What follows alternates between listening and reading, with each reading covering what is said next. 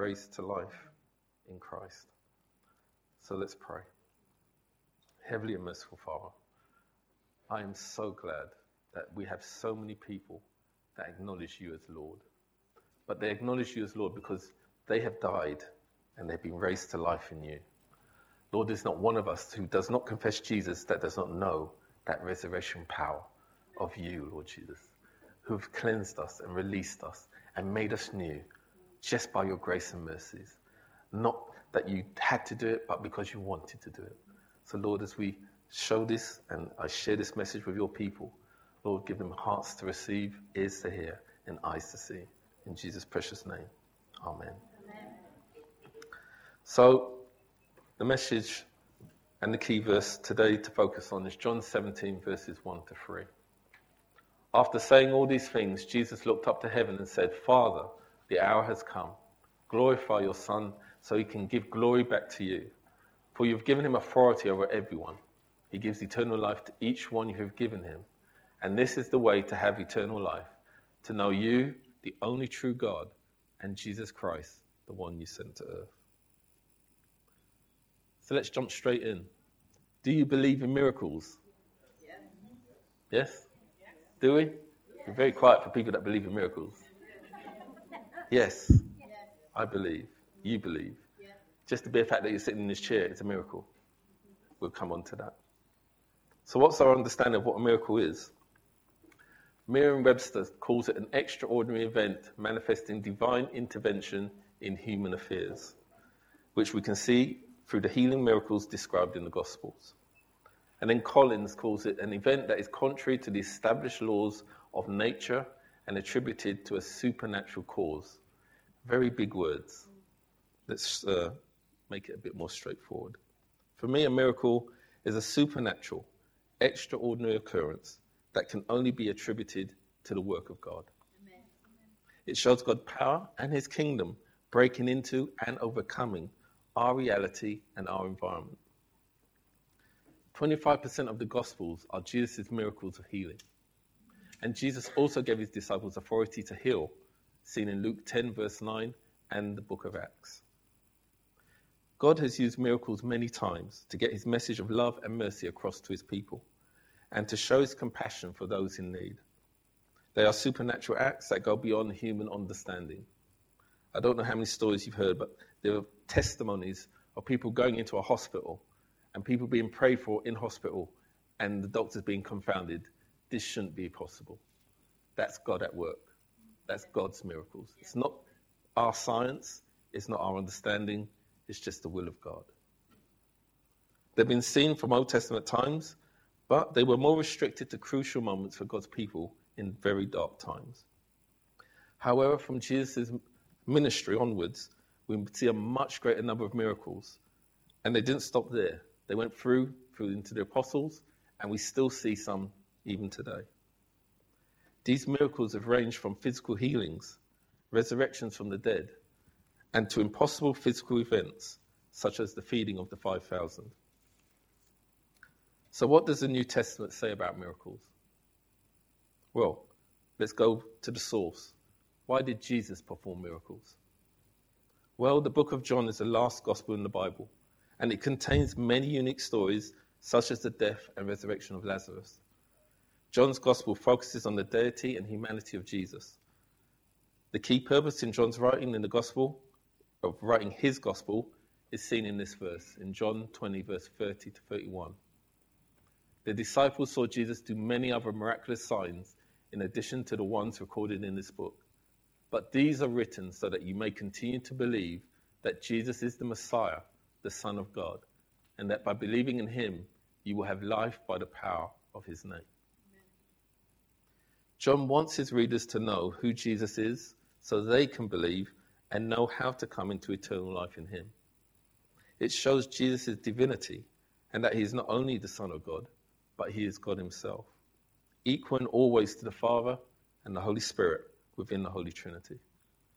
John's Gospels depict Jesus' 7 I am statements, which in the historical and cultural context would have been understood as Jesus likening himself to God.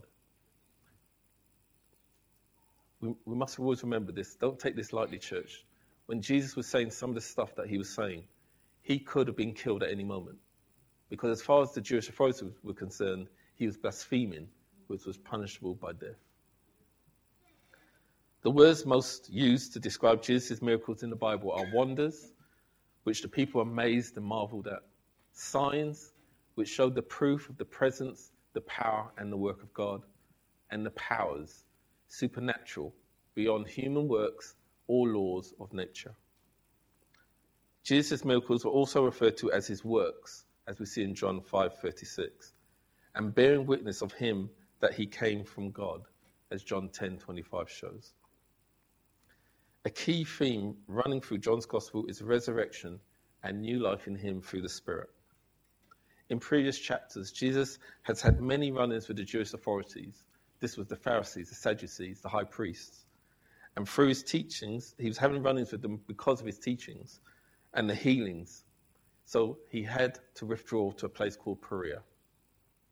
The resurrection of Lazarus is one of the 7 great signs that John shows to show his audience that Jesus is truly who he says he is, the Son of God, the Messiah.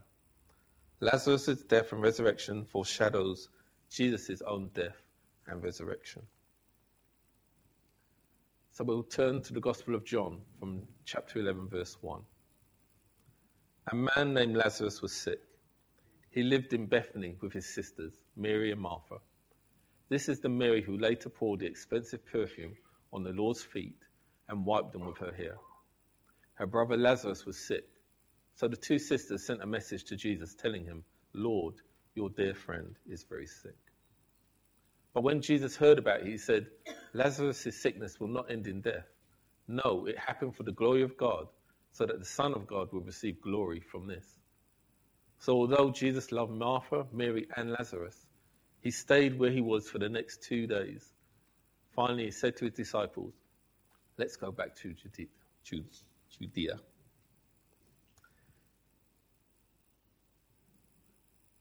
Previous verses had shown that Jesus had developed a very close relationship with Martha, Mary, and Lazarus prior to this. And Martha and Mary call for Jesus because he's ill. Now, please, church, when it says ill, we may think, oh, he only had a cold. Yeah? No, it was serious, very ill, terminal. John notes Jesus' love for Martha, Mary, and Lazarus in verse 3 and 5. Yet he doesn't set off straight away, but intentionally stays 2 more days before going to Bethany, 2 miles from where he was. Why? Because this miracle was to bring glory to God the Father and God the Son. Let me just stop there. I don't know about you. Are there times where you just don't understand what God is doing? This is Jesus, God, and his friend who he loves is sick. And knowing Jesus, he already knows how sick he is. Yet he does not set off.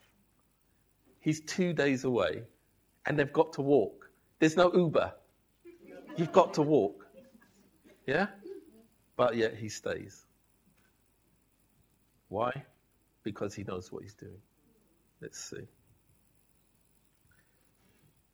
Before they set off, Jesus already knows and tells his disciples that Lazarus has passed away.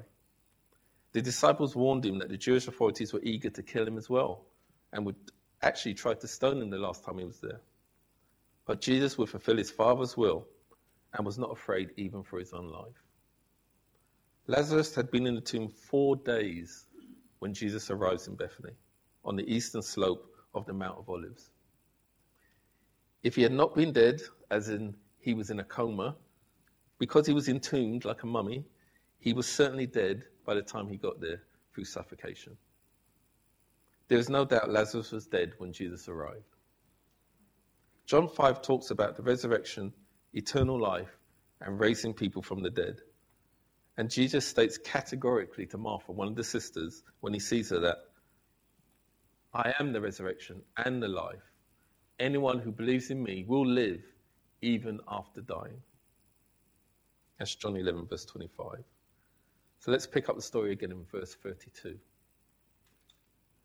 When Mary arrived and saw Jesus, she fell at his feet and said, "Lord, if only you had been here, my brother would not have died." When Jesus saw her weeping and saw the other people wailing with her, a deep anger welled up within him, and he was deeply troubled.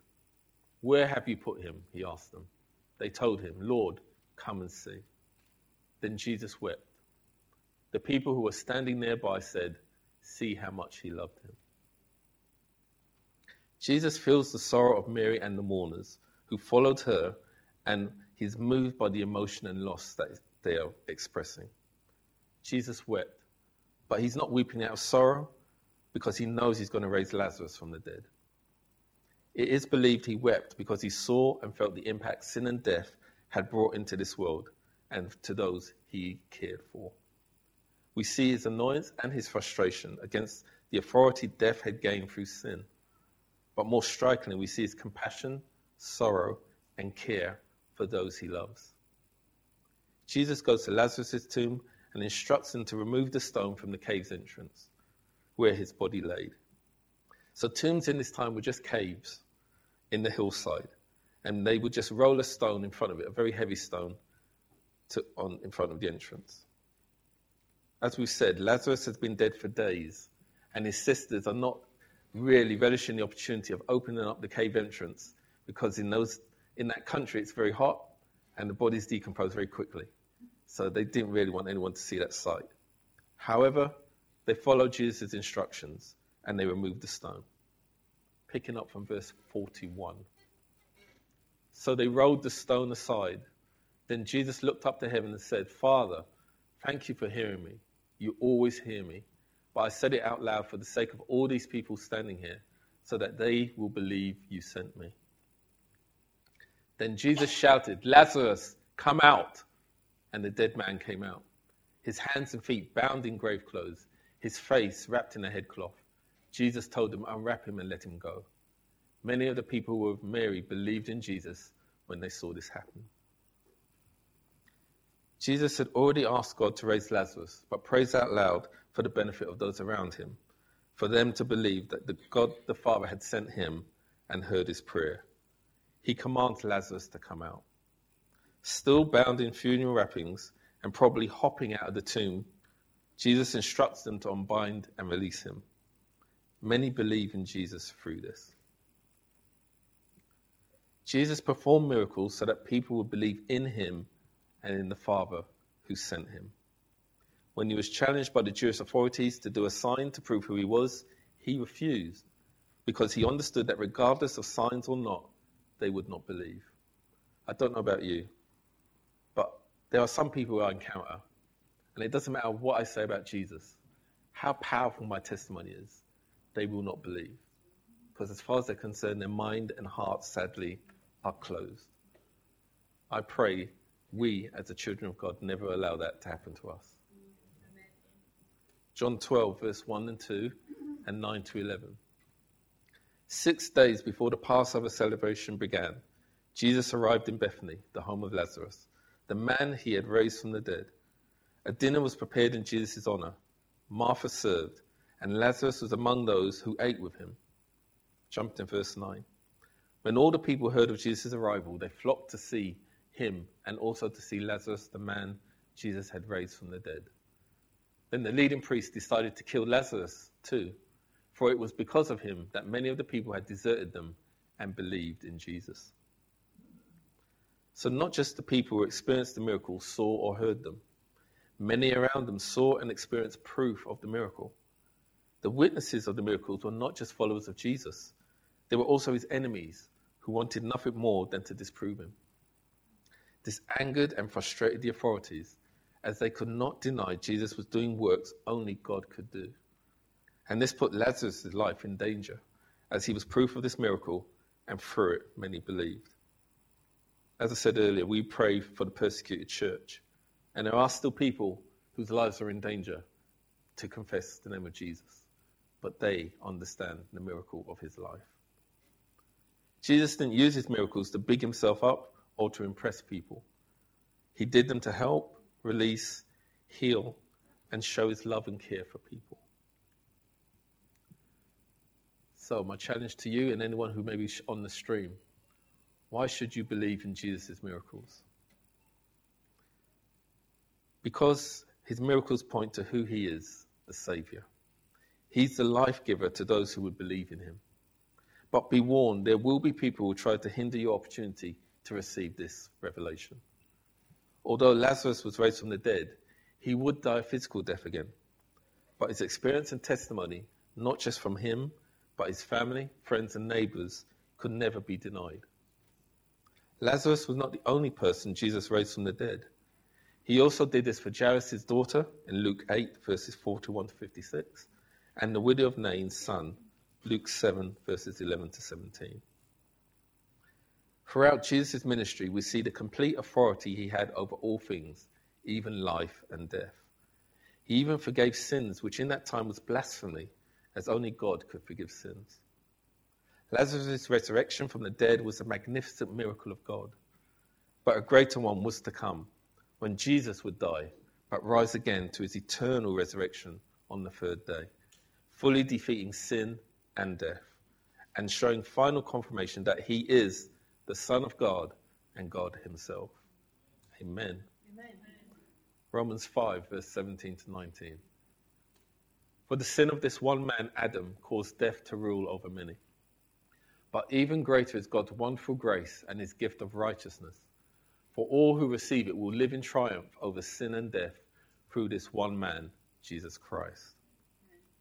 Genesis shows us there was new abundant life in the Garden of Eden. There was no death in it. But through Adam and Eve's sin, the garden was introduced to physical death for mankind and the end of the perfect relationship between God, the Creator, and his creation, not just mankind. Again, pick that up, church. Everything fell at the fall. It wasn't just man. We're not the only ones paying for it. When you see that mad screw with the nut, they're looking at you thinking, I remember Adam. Because all of creation fell. It's a significant thing that Jesus did. Adam's sin brought physical and spiritual death into the world. However, God is life, and he already had a plan in place to restore us from both deaths through his Son, Jesus Christ. God's grace and Jesus' righteousness and sacrifice at the cross have now brought new eternal spiritual life and healing to the world. No more condemnation or separation from God through Jesus. A quote from A.W. Tozer. To seek God does not narrow one's life. Rather, it brings it to the level of highest possible fulfillment. That's truth, church. My life didn't come alive until Jesus came. I didn't realize what life was until Jesus came. I still don't know what life is because he's still got more for me to come. He is the fulfillment of the highest. There is true life in God alone. God meant for us to enjoy life. Yes. That's why I took that quote. How many people have you heard, I'm a Christian. You can't do this. You can't do that. Okay. But what have I lost? You may have it. Are you gaining from it? I don't think so. Sadly, our rebellion led to destructive and hurtful pleasures God never intended us to experience. They've led us astray. They've birthed desires and motives contrary to God's character and will. And his new life brings us back in line with him. New life in Jesus brings authenticity. We see things truly for what they are through Jesus' eyes. And he transforms us to be authentic in his image, not seeking falsehood, but truth in everything we do and see. His miracles bring new life and healing. Spiritual, physical, mental, and emotional healing. It brings acceptance and inheritances beyond our imagination, a joy and a peace like no other. Before Jesus came, anything humanity touched that was sinful or unclean would be corrupted completely. But in Jesus, he completely flipped that. Wherever Jesus touched anything, he did not become unclean. He made whatever he touched become clean. Whatever he touched was healed, freed, given new life. Jesus, God himself, gave Lazarus back his life, and he wanted to do the same. He wants to do the same for us. And we do not have to die a physical death like Lazarus did to receive his life and to be cleansed completely once for all time. In Jesus, we have new life through the Holy Spirit.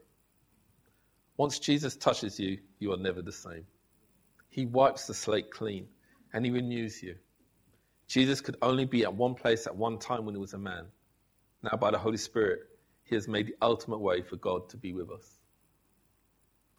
Only personal trust and faith in Jesus will bring the new life he offers. We will all experience physical death. Yes, church, we will all die, unless Jesus comes back before that happens. But for those who believe, we will not experience spiritual death, leading to eternal separation and punishment from God. His new life ensures that on Christ's return, we're going to enjoy an even better experience, fellowship, and relationship with God than Adam and Eve ever had. We will be with God for all eternity in a new heaven and earth, all together, church. We're all together. Lord have mercy. Anyway, and it will be glorious. It will be glorious. A quote from C.S. Lewis. Aim at heaven, you will get earth thrown in. Aim at earth, you get neither. Very true. If you're looking at worldly things, you're not going to get heaven or earth. Aim for Jesus, you get heaven and earth. His new life in us allows us to start to understand the great love God has for us. The thing is, I can't say that I still don't understand how great the love is, but I'm trying to catch up. Jesus came so we could all live with him, God Almighty. We did the wrong, but Jesus not only took the blame for us, he went even further to make it even better for us than it could ever be. His new life begins the most beautiful relationship you will ever have with someone. Sorry, June, Jesus takes priority.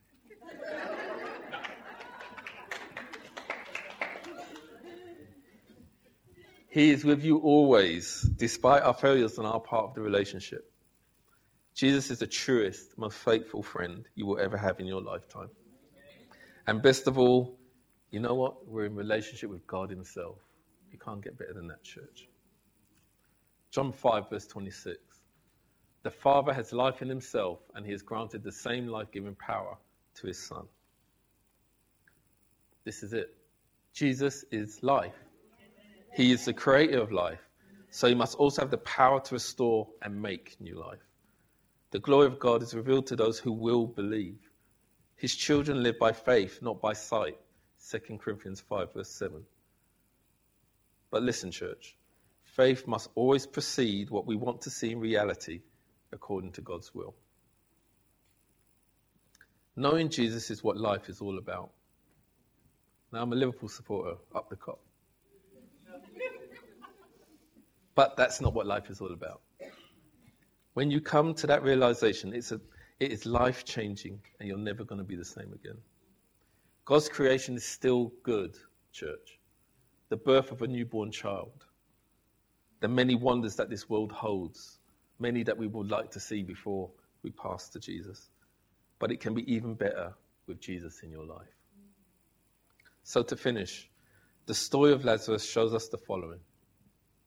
Jesus is who he says he is, the Son of God, Saviour, and King of all believers. And believe this, Jesus never lets those he loves down. And lastly, there is only eternal life in Jesus. Jesus healed many by touching them. In Lazarus' case, he spoke the words and it came to pass. I would encourage you, is he speaking to you today? Don't ignore his invitation, but take his hand and let him lead you to new life in him. Jesus still performs miracles to this day. I believe the greatest miracle we will ever experience is the miracle of God's salvation in our lives. So I encourage you, call out to the merciful, gracious God. Let him be your Lord and Saviour. Let him be your light, and he will birth new life in you. In Jesus' precious name. Amen. Amen.